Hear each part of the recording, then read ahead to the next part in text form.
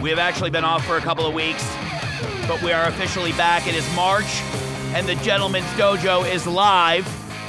Welcome back to the Gentleman's Dojo. Gary Cannon flying solo in the captain's seat today because my co-host and good buddy Steve Byrne is back east performing all this weekend at the Pittsburgh Improv, and our fans demanded that we get back on the air, and by fans I mean my mom, telling us that we need to get back.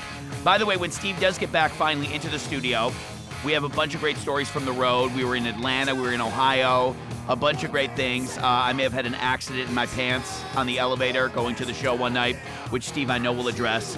So, little Van Halen. I shared this story with Steve about an accident that I had, and of course Steve had to share it on stage later that night at this club in Ohio. So Steve is actually doing shows in Pittsburgh, which is his hometown. So he's there all this weekend. So if we have any listeners that are in the West Homestead area where the Pittsburgh Improv is, go check Steve out. He will be there Thursday through Saturday with another good buddy of ours who does a great podcast called The Dollop. Gareth Reynolds will be there. But since I'm flying solo, I wanted to bring in a good buddy of mine that I've known for a long, long time, but I haven't seen in a long time. And it's crazy because I haven't seen you in a long time. That's right. And we actually first started working together. Steve was actually bummed because he wanted to be here for this interview that I was doing with our good buddy Julius Sharpe, Goldie, who I've known for a long time. How about a hand, everybody, for Goldie? Let's make a little bit of noise. Yeah. So I'm excited because I told Steve, you've known Steve for a long time. Yes. From New York? Yes, doing stand-up. He's been more successful than I have. That is not true. Yeah. That is not true. Anybody who listens to this show knows that I rag on Steve's success and his sitcom getting canceled. But you guys meet doing stand-up in New York. What year did you start doing stand-up?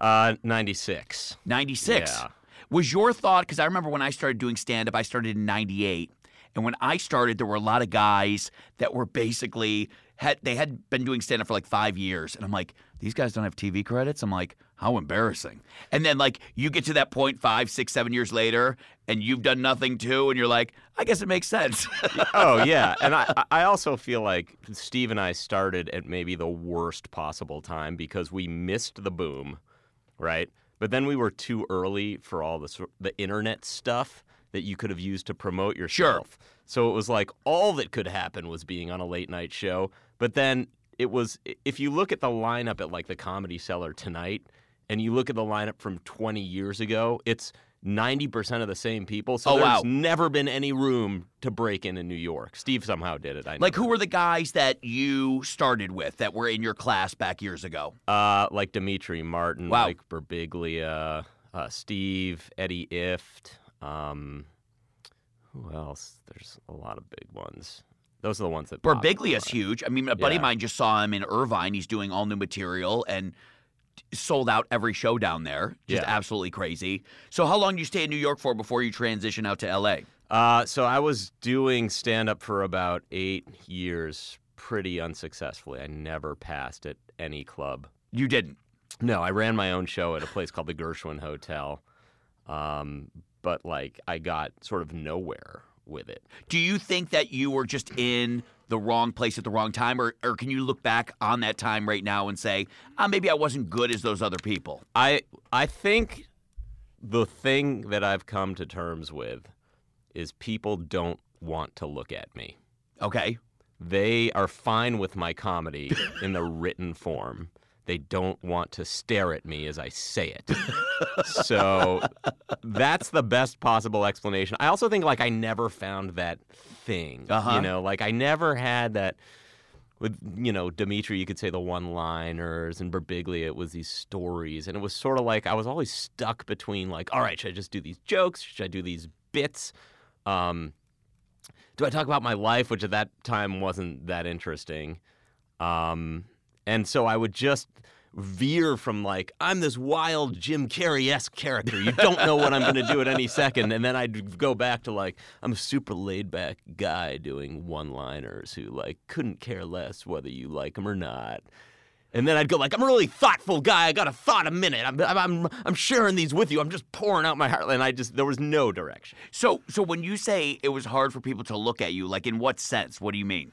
Well, like when I look back at old tapes of myself, like I'm so painfully insecure and I need it to work so badly that I think it's hard to watch. And then when I look at tapes of myself later than that, I'm going bald, and it's just a disaster. So, right, you couldn't figure out, like, because I remember working with Mitch Fatel for a long time. I'm sure he was around back when you started doing stand-up. He had that hook about, just being the kind of the man-child. The man-child, trying to figure out what color panties the girl was wearing. So you really never figured out, like, what your hook was. Yeah, I never discovered my man-child voice. But were you, like, did you have a regular day job? Were you making a living doing something? Oh, God, I was not making a living doing that. No. I was doing a lot of first temp office work, and then I taught myself web design by going to Barnes & Noble and reading For Dummies books. And this was like during the whole .com thing, and like offices were looking for any web guy because no one knew how to do this stuff. So I was sort of able to get some work doing IT, which was not super lucrative, but I was doing like IT support at law firms and various offices for 5 or 6 years. Doing that during the day, yes, and then going out and doing stand-up at night. Yes, and it was like Fight Club. Like I would come to work, I had like 2 pairs of pants and 3 shirts. I would rotate them to give the illusion of 8 outfits or whatever, and I would have stayed up all night and like be in the same clothes and.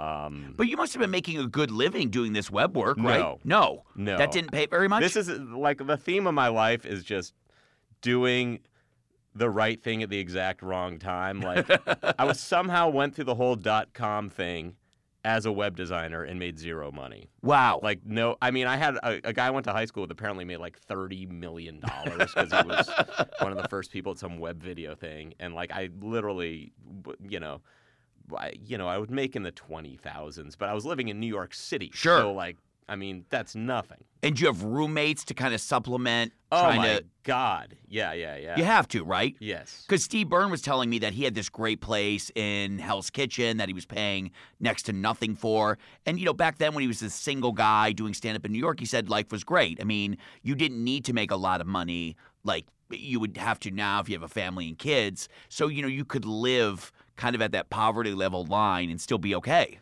Well, if Steve's listening to this, life is terrible. For me, at least. I never found that great place. There was one apartment I was like living in someone else's closet and sleeping on a pile of my own dirty clothes because I didn't want to buy a mattress. And then I lived on the Upper West Side and under really mysterious circumstances where we would pay our rent in cash to the guy who ran the deli downstairs who would wire it to Yemen, where I guess the original owner lived. Okay. So I don't feel good about that now, knowing what we know about world events. Well, it's also interesting, too. You look around New York and you hear – I always feel this way because you and I both lived in Santa Monica at a time, and I still do. And I always love these people when you drive around and they're like, oh, see that guy in the top floor building that overlooks the ocean, has a 360-degree view?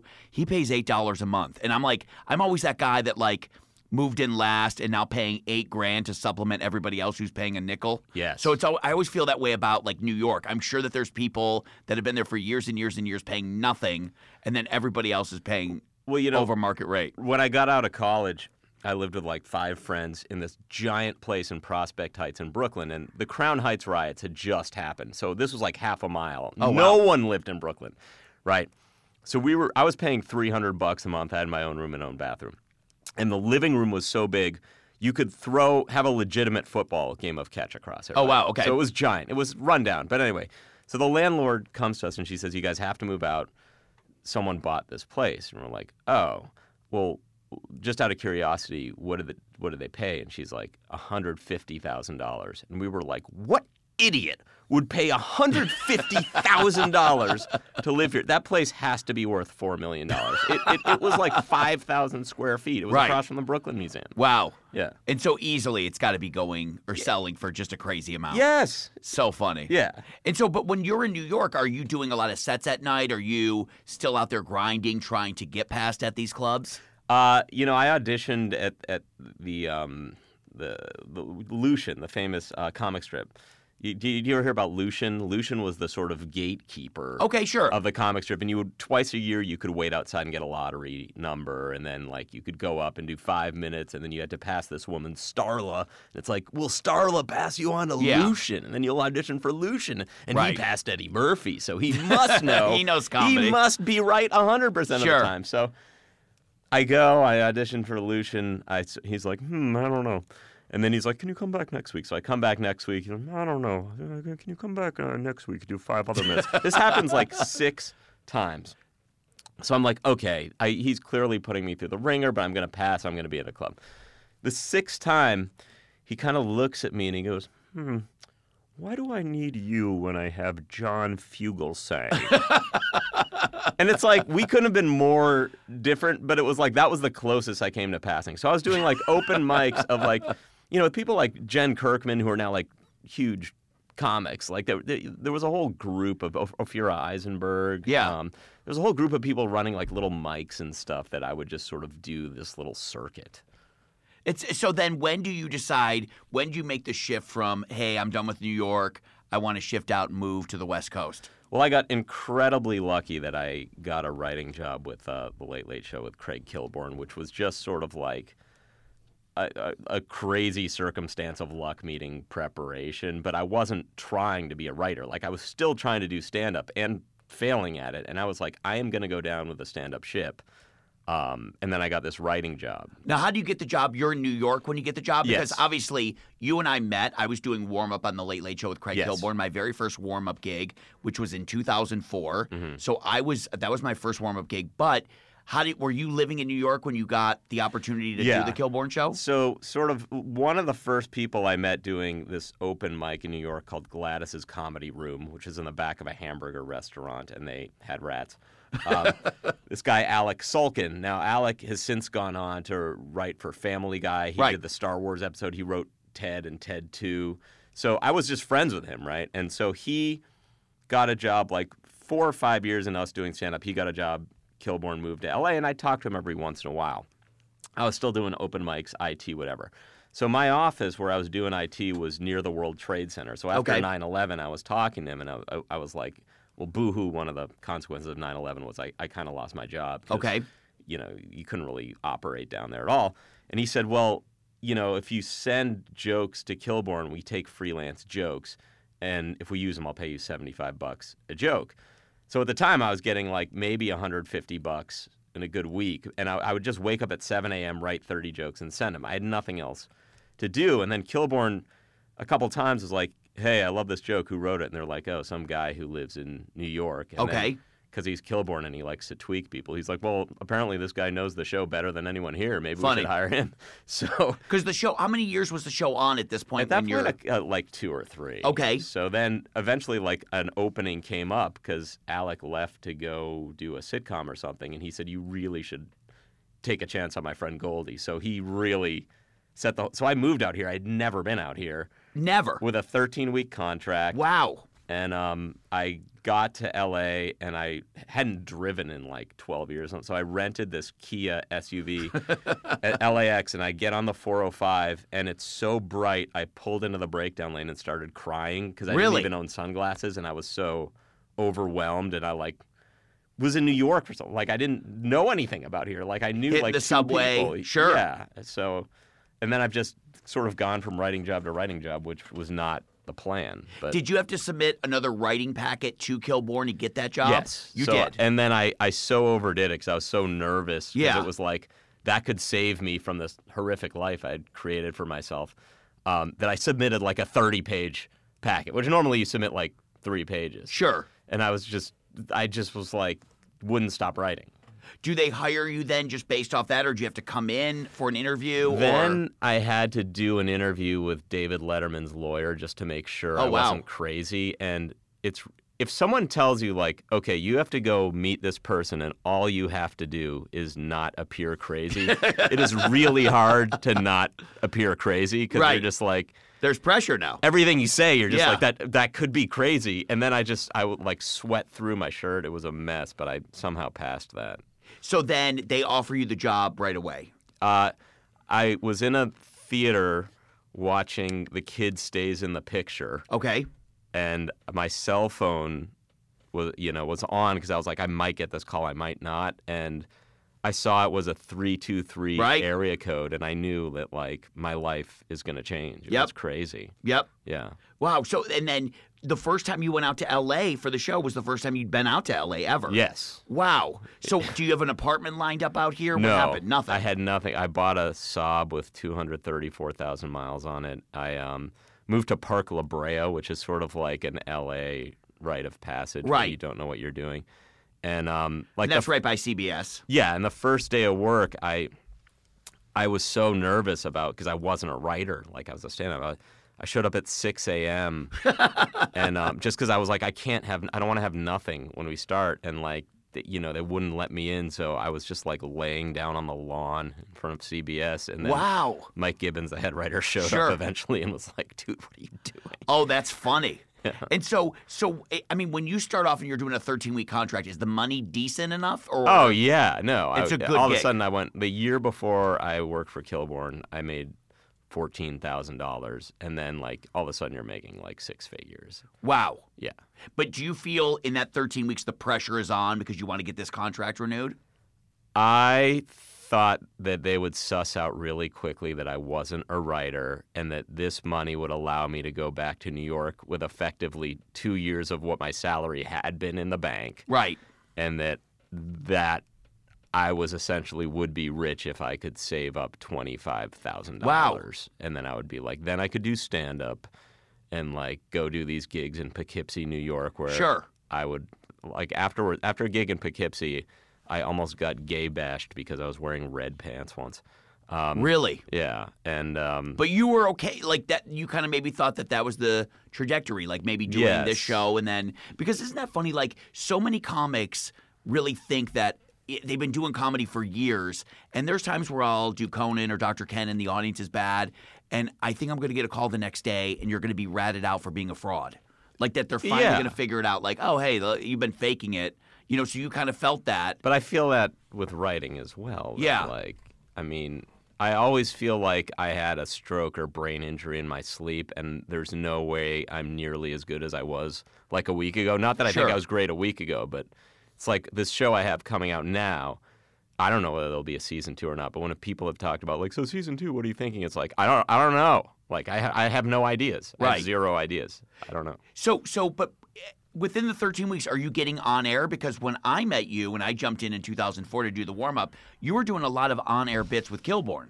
I don't remember how quickly that happened, but I imagine, like, it wasn't immediate. It wasn't like Craig saw me and was like, you're a star, we're putting you on the air. It sort of was like a slow boil of he'd call me into his office and he just sort of found me amusing, and then one day he was like, oh, we should just talk like this on air. And I was like, oh, all right. I mean, sure. And then we did, and then it was fun for him, and that was great. I mean, that was like some of the most fun I've ever had. What were some of the bits that you did with him? One of the things was they sent me to the NBA All-Star game in the dunk contest, and I said, the first thing I did was I went in the locker room and I pretended to be British and not know anything about basketball. And I was interviewing these people.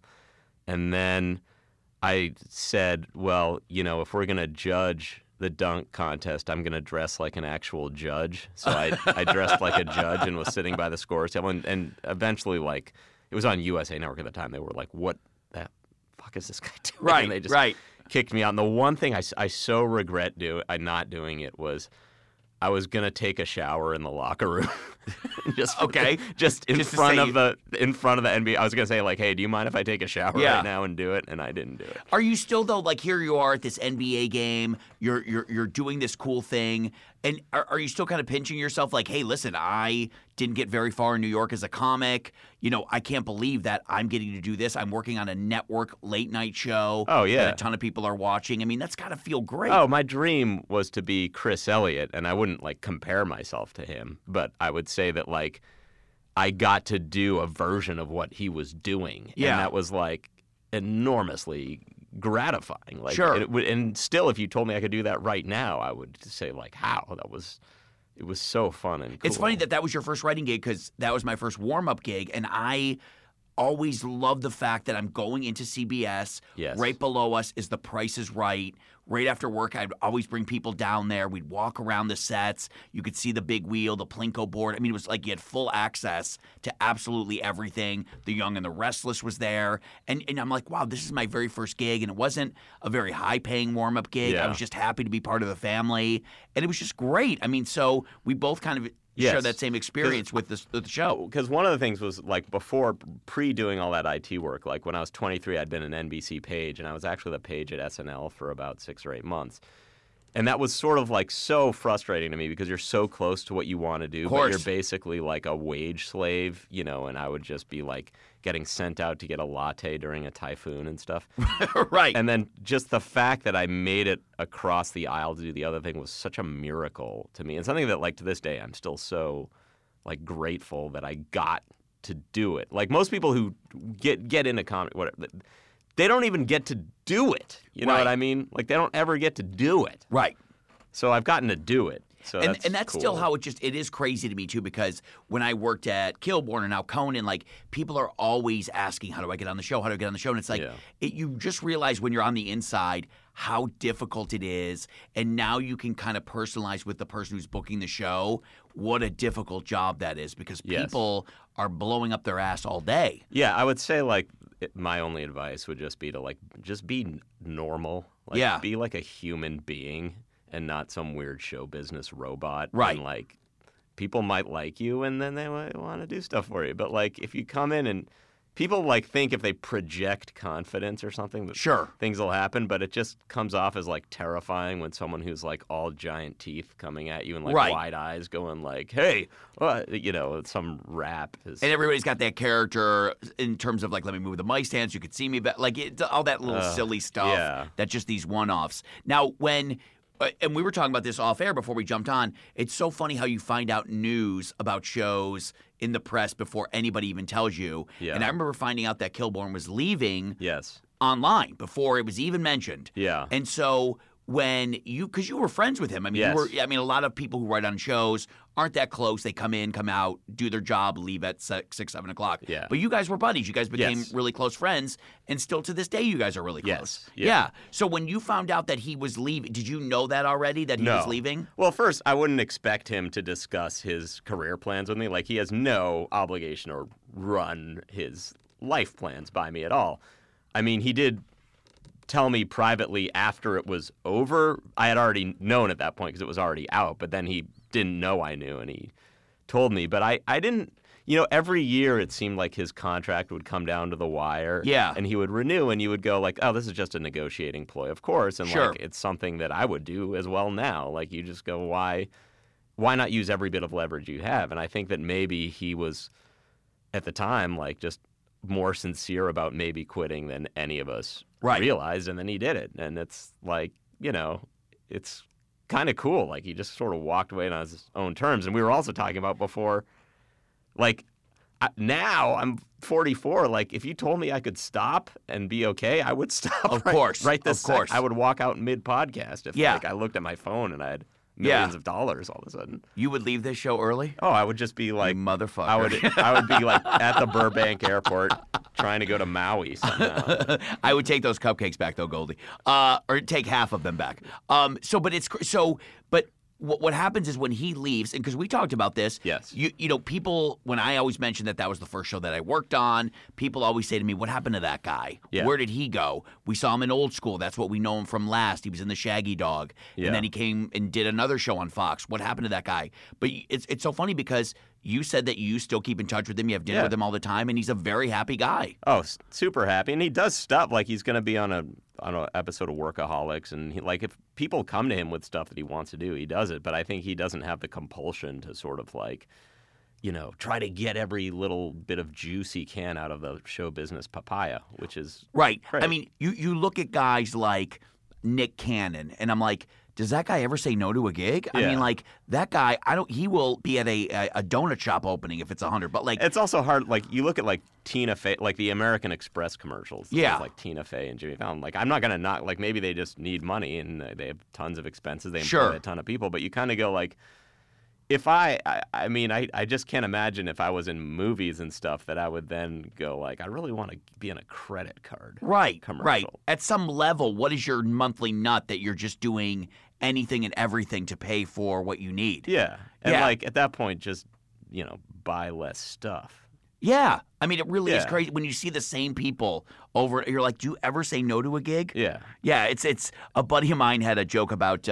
He said, "Here's my impression of David Arquette answering a phone," and he's like, "Hello, I'll take it." Like, just like doesn't care what the hell it is. It just it is what it is. Yeah. So.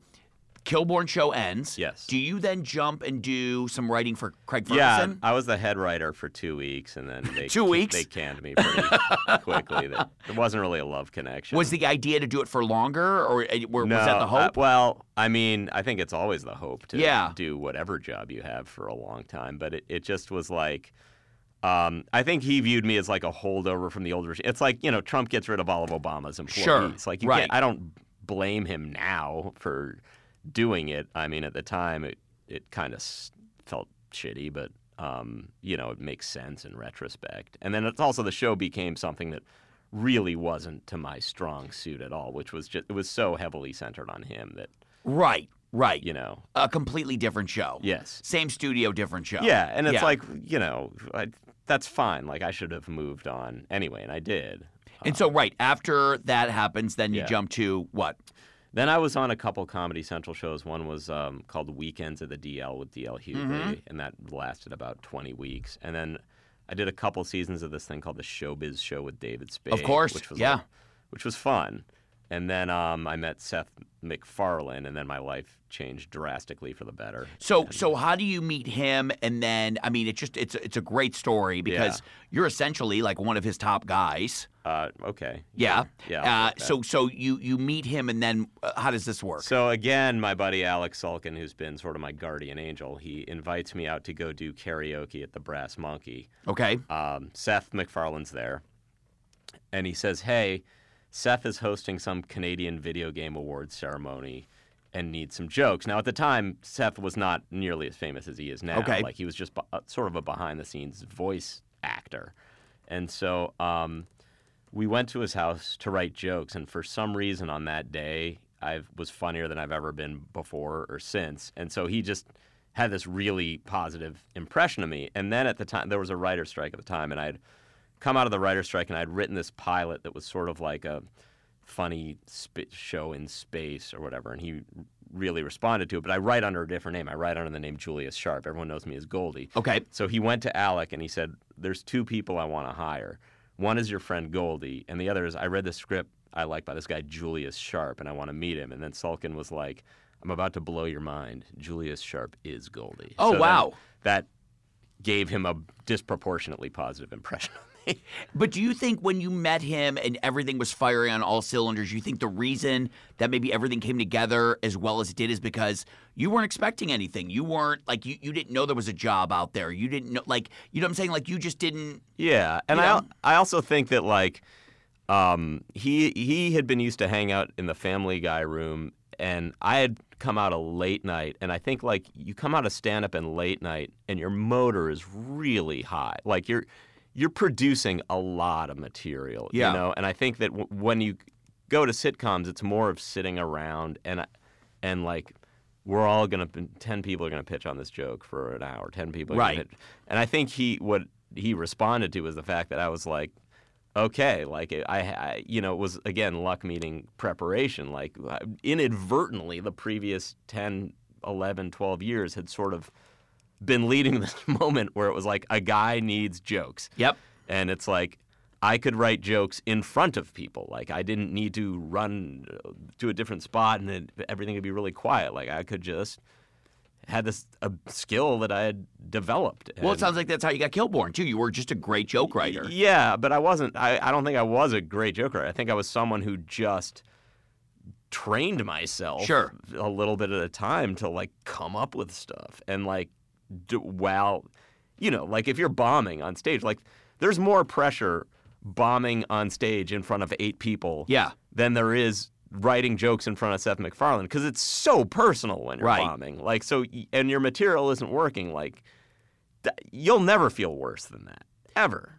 But that really is the game changer, him saying that he wants you on board for this project. Oh, yeah. Him saying that, like, then I got a job on the Cleveland show, and then I'm a Family Guy, and, and then I was a sitcom person all of a sudden. How long did you work on Cleveland show for? Was that the first kind of big Seth gig? Yeah. So that was like 2.5 years, and then I moved to Family Guy for another like 2.5 or 3 seasons. And it was great. And when you write the episodes, is it just you or a lot of people contributing to it? I mean, I'm sure it's a collaboration, but do you start out with just kind of the skeleton of it? Yeah, I mean, basically the way it works is you break the story in the room, meaning you come up with Act 1, Act 2, Act 3. Like, it's like, Peter's going to open a deli, and then however that spins. So everyone's together for that part.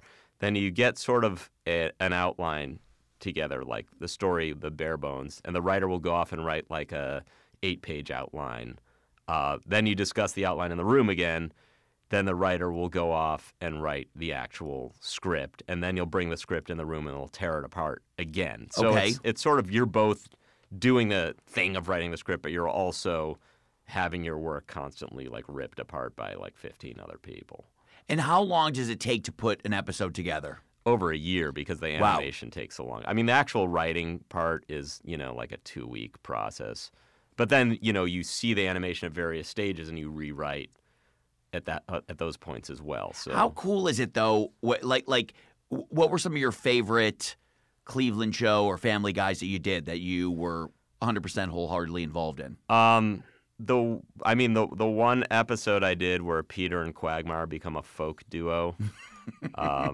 Because I wrote some songs for that too that stayed in the end episode. That was, I think, that might be the best thing I've ever done. But then there are certain jokes that like come back to you that like this one joke that I am really proud of was it involved like Stewie being at a Kid Rock concert. And a guy next to him, like, had a heart attack, and then the woman with that guy was like, "Help, he's having a heart attack. Is anyone here a doctor?" And then Stewie just goes, "No way any of these fucking people are a doctor."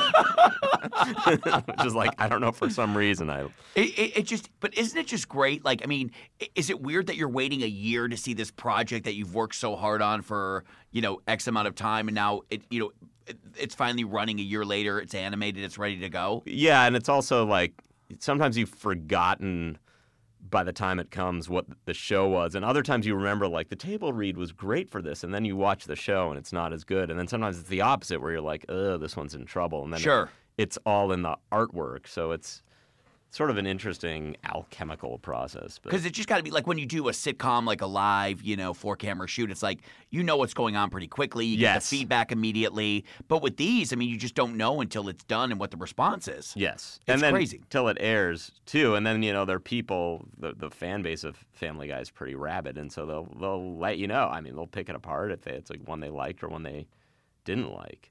So then you work on Cleveland show, you work on Family Guy. What comes next after those two, like, amazing projects? So then I signed an overall deal with Fox. Okay. Which, thanks to Seth again.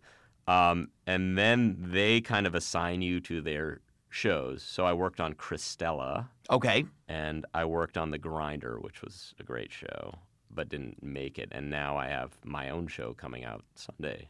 And what's the show called? It's called Making History. Okay. It's a time travel sitcom. Okay, and that starts on Sunday. Tell us more about that show. So basically it's about a guy who you don't know in the pilot how he's gotten the time machine, but he's been going back, using the time machine to go back to 1775 and essentially date this woman who she thinks he's amazing because he's taken credit for everything in popular culture. Like, he'll come back and he's like, "I wrote you a song," and he'll sing her some modern song. Right. And she thinks he's incredible. But basically by going back and doing that, he comes to realize he's screwed up the American Revolution. And so he then enlists the help of a history professor to come help him fix that. And that's like how the show gets started. Oh, wow, okay. It then becomes a romantic comedy where his colonial girlfriend moves to the present to live with him. And the three of them, including the history professor, go and do time travel stuff for their own benefit. Okay. And then they also make friends with John Hancock and Sam Adams, who sort of come to the present at times and stay in the past at times, and we shift around a lot. So. And you guys shot 9 episodes of this? 9 episodes. They're all done? They're done. They're all done? Yes. And what time? It's after The Simpsons. Oh, wow. Sunday, so it's Sundays at 8:30 for starting this Sunday. Wow, Yeah. what a great time slot to be in on. Yeah. Wow. Hope I don't screw it up. So that's got to be, and was that a single camera show? Yes. Okay. Yeah. So what now? Obviously, you're just going to wait to see what's going on with the ratings and all that stuff. Sure. Are you jumping onto something right now, or Well, I've been helping out a little bit on Seth MacFarlane has this show coming out called Orville. Right. It's like a space show. So I've been helping out with that as much as I can, and just to keep busy. But, I've got this other show, and we'll see, That's funny. I didn't know you were part of the writing team for Christella, because I liked that show. I thought it was really funny, and that was the show. Dr. Ken replaced that show Friday nights at ABC, which is a hard time slot to fill.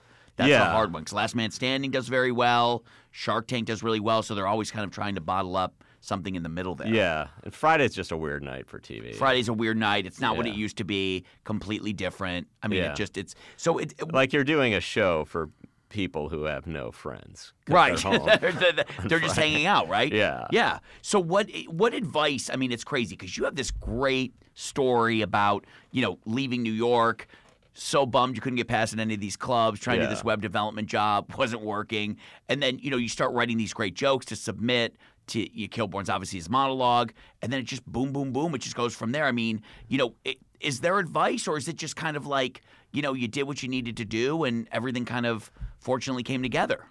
It's funny. I did this seminar at BYU of all places yesterday, and I sort of got a version of this question. And, the thing is people always act as though it's this choice between, like, I can chase my dream doing comedy, or I could do this other safe thing. But I'll tell you that, like, the thing that you think is safe might not be that safe. Like, I have friends who, like, went into finance thinking that were lawyers, and they wound up unemployed. Now, I have friends who went into comedy who wound up being unbelievably successful, and people it failed for. Right. So it's like, no matter what you do, I think you just have to sort of not be an a-hole and alienate people. Of course. Like, that's super important. Right. I think you have to, like, be constantly evaluating, be super honest with yourself. What parts of this are working and what's not working? Because it's like, I chased the stand-up thing so much longer than I should have. When it's like, yes, I want to be Chris Rock, sure. Right.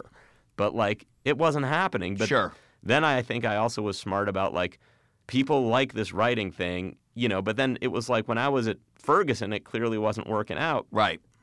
I started staying late and writing sitcom scripts because I was like, this clearly is, I'm going to get fired. Like, I knew. You knew. So I would just say, when you're young and have the energy, if you're going to do it, just really chase it with everything you have. Don't be a dick. Try to meet a billion people, because you don't know how your life is going. Like, now, if I look back, it looks like some puzzle that I successfully completed. But at the time, it was all totally random. It's also, like you said, too, Goldie, you nailed it. You said when the time was right, when you kind of first met Seth and you didn't really know what was going on, you just were ready for that. Because even when I did Conan, when I filled in over there, I had no expectation that the job was going to be more than 3 days filling in for somebody. Yes. And you go in, you just go have fun just because you think it's going to be a short-term gig. You want to do great, but you're not thinking beyond those 3 days. Right. And then you go in there and you nail it, having no idea that people are watching behind the scenes. Yeah. And that's what it is. And there's that's also the illusion when you're outside that, like, someone's life has worked out. Where it's like, dude, I wanted to quit a billion times. Of course. I have been crying in my car so many times. I mean, I can't even tell you how many times that I have, like, openly wept in my car from a million ways I've been rejected. But it's like, I have two guys on my show, Neil Casey and John Gemberling. Neil Casey played the villain in Ghostbusters. Oh, sure. And John Gemberling's a guy, he's on Broad City. So we cast these guys to play John Hancock and Sam Adams. These were supposed to be a two-line part in the bar. Then these guys started, like, riffing. They were like, hey, do you mind if we improv with this stuff? And we had gotten what we needed to. So I was like, yeah, go ahead. And thinking that, like, yeah, sure, I'll cut it. Good. Knock yourselves out. So it wound up being so good. These guys became, like, recurring series characters. Oh, wow. Because they were so funny. And Yeah. and that to me is like, it just taught the lesson of like, when someone, you go to Conan, when someone says, do this one thing, just do it. Take it seriously. Right. You And know? it's so funny. I'm sure now, because you're in a position that you're in, do people just bombard you with like, hey, take a look at this script. If there's any writing jobs that you know about. I mean, do you get that a lot? Not a ton, but it's also, when I do get it, first of all, I mean, what I have to tell people is like, I don't staff a lot of things. Like, Right. I can't control that. I don't have like a list of jobs to get people. And the other thing is like,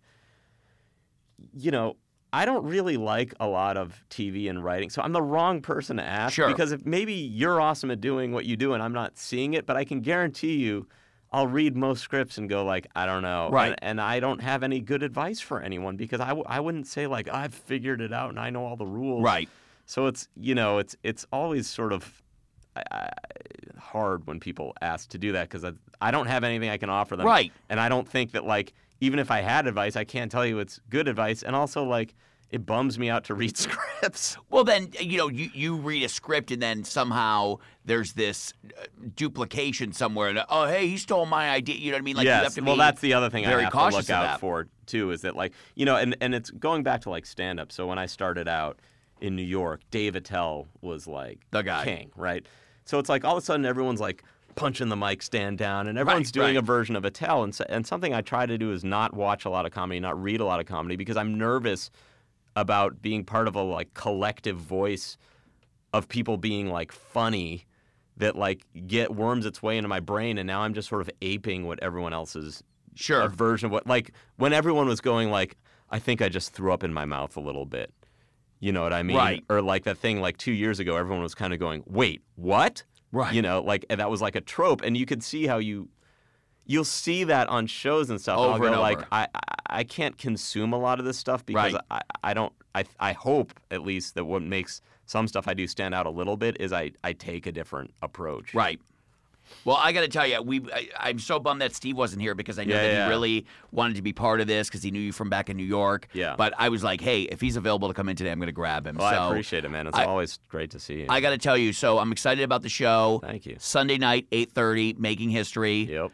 Watch it. And what's your Twitter and all that good It's stuff? at Julius Sharpe. So How did the name Goldie come about? Well, basically, my name's Jonathan Goldblatt. My whole life Okay. growing up, no one really called me John or Jonathan. Everyone called me Goldblatt or Goldie.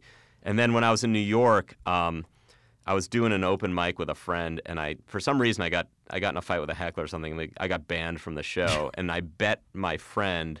I said, this guy who's running the show is so stupid. I bet you I could come back next week with a different name. Wouldn't know. And he wouldn't know. So I did, and I came back and I won the bet. And basically Julius was my dad's name. Okay. And then Sharpe I just thought was cool. But then once I started doing it, I actually, first of all, no one's excited to go see Jonathan Goldblatt. Like, no one's like getting off their ass to go do that. But there was also like something liberating about doing it. So I don't hide. And then when I got a writing job, I registered that name with the Guild only because I thought I'd be doing stand-up very quickly again. I didn't think I'd be a writer. So, and then it was just too much of a pain to change it. So you kept it. Yeah. It's a great. It's catchy. Yeah. Yeah, I like it. It's a cool name. Well, I'm excited about your show. Thanks, I'm so excited for all your success. You were always super nice to me when I worked at Kilborn, you're which a good people guy. always remember. Hey, you're a good guy.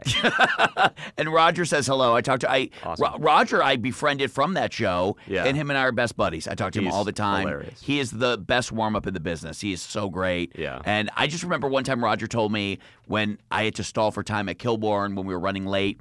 Roger said, never bring people down to the floor. They're going to hurt themselves. And I was like, what does this guy know? He's old man comedy. And I remember I did, and somebody hurt their knee or their leg, and they were on the stage in pain. They're like, can we see a medic? And I was like, and then I was like to Roger, I was like, I'm so sorry that I even had the balls to question, what you know. It was so funny. He's like, don't do it. I'm telling you not to do it. I'm like, this guy, I'm new school. Yeah. And then the guy hurt himself. I was like, I'm fucked. So it's just great. So Julius Sharpe, Goldie, don't forget to watch his show. Sunday nights, 8:30, Making History. Thank you so much for being here. We so appreciate it. And I wish Steve was here, but we'll have you back if you would come back and join us. That'd be awesome. That is it for the Gentleman's Dojo. Thank you guys for listening. Sorry for the long break.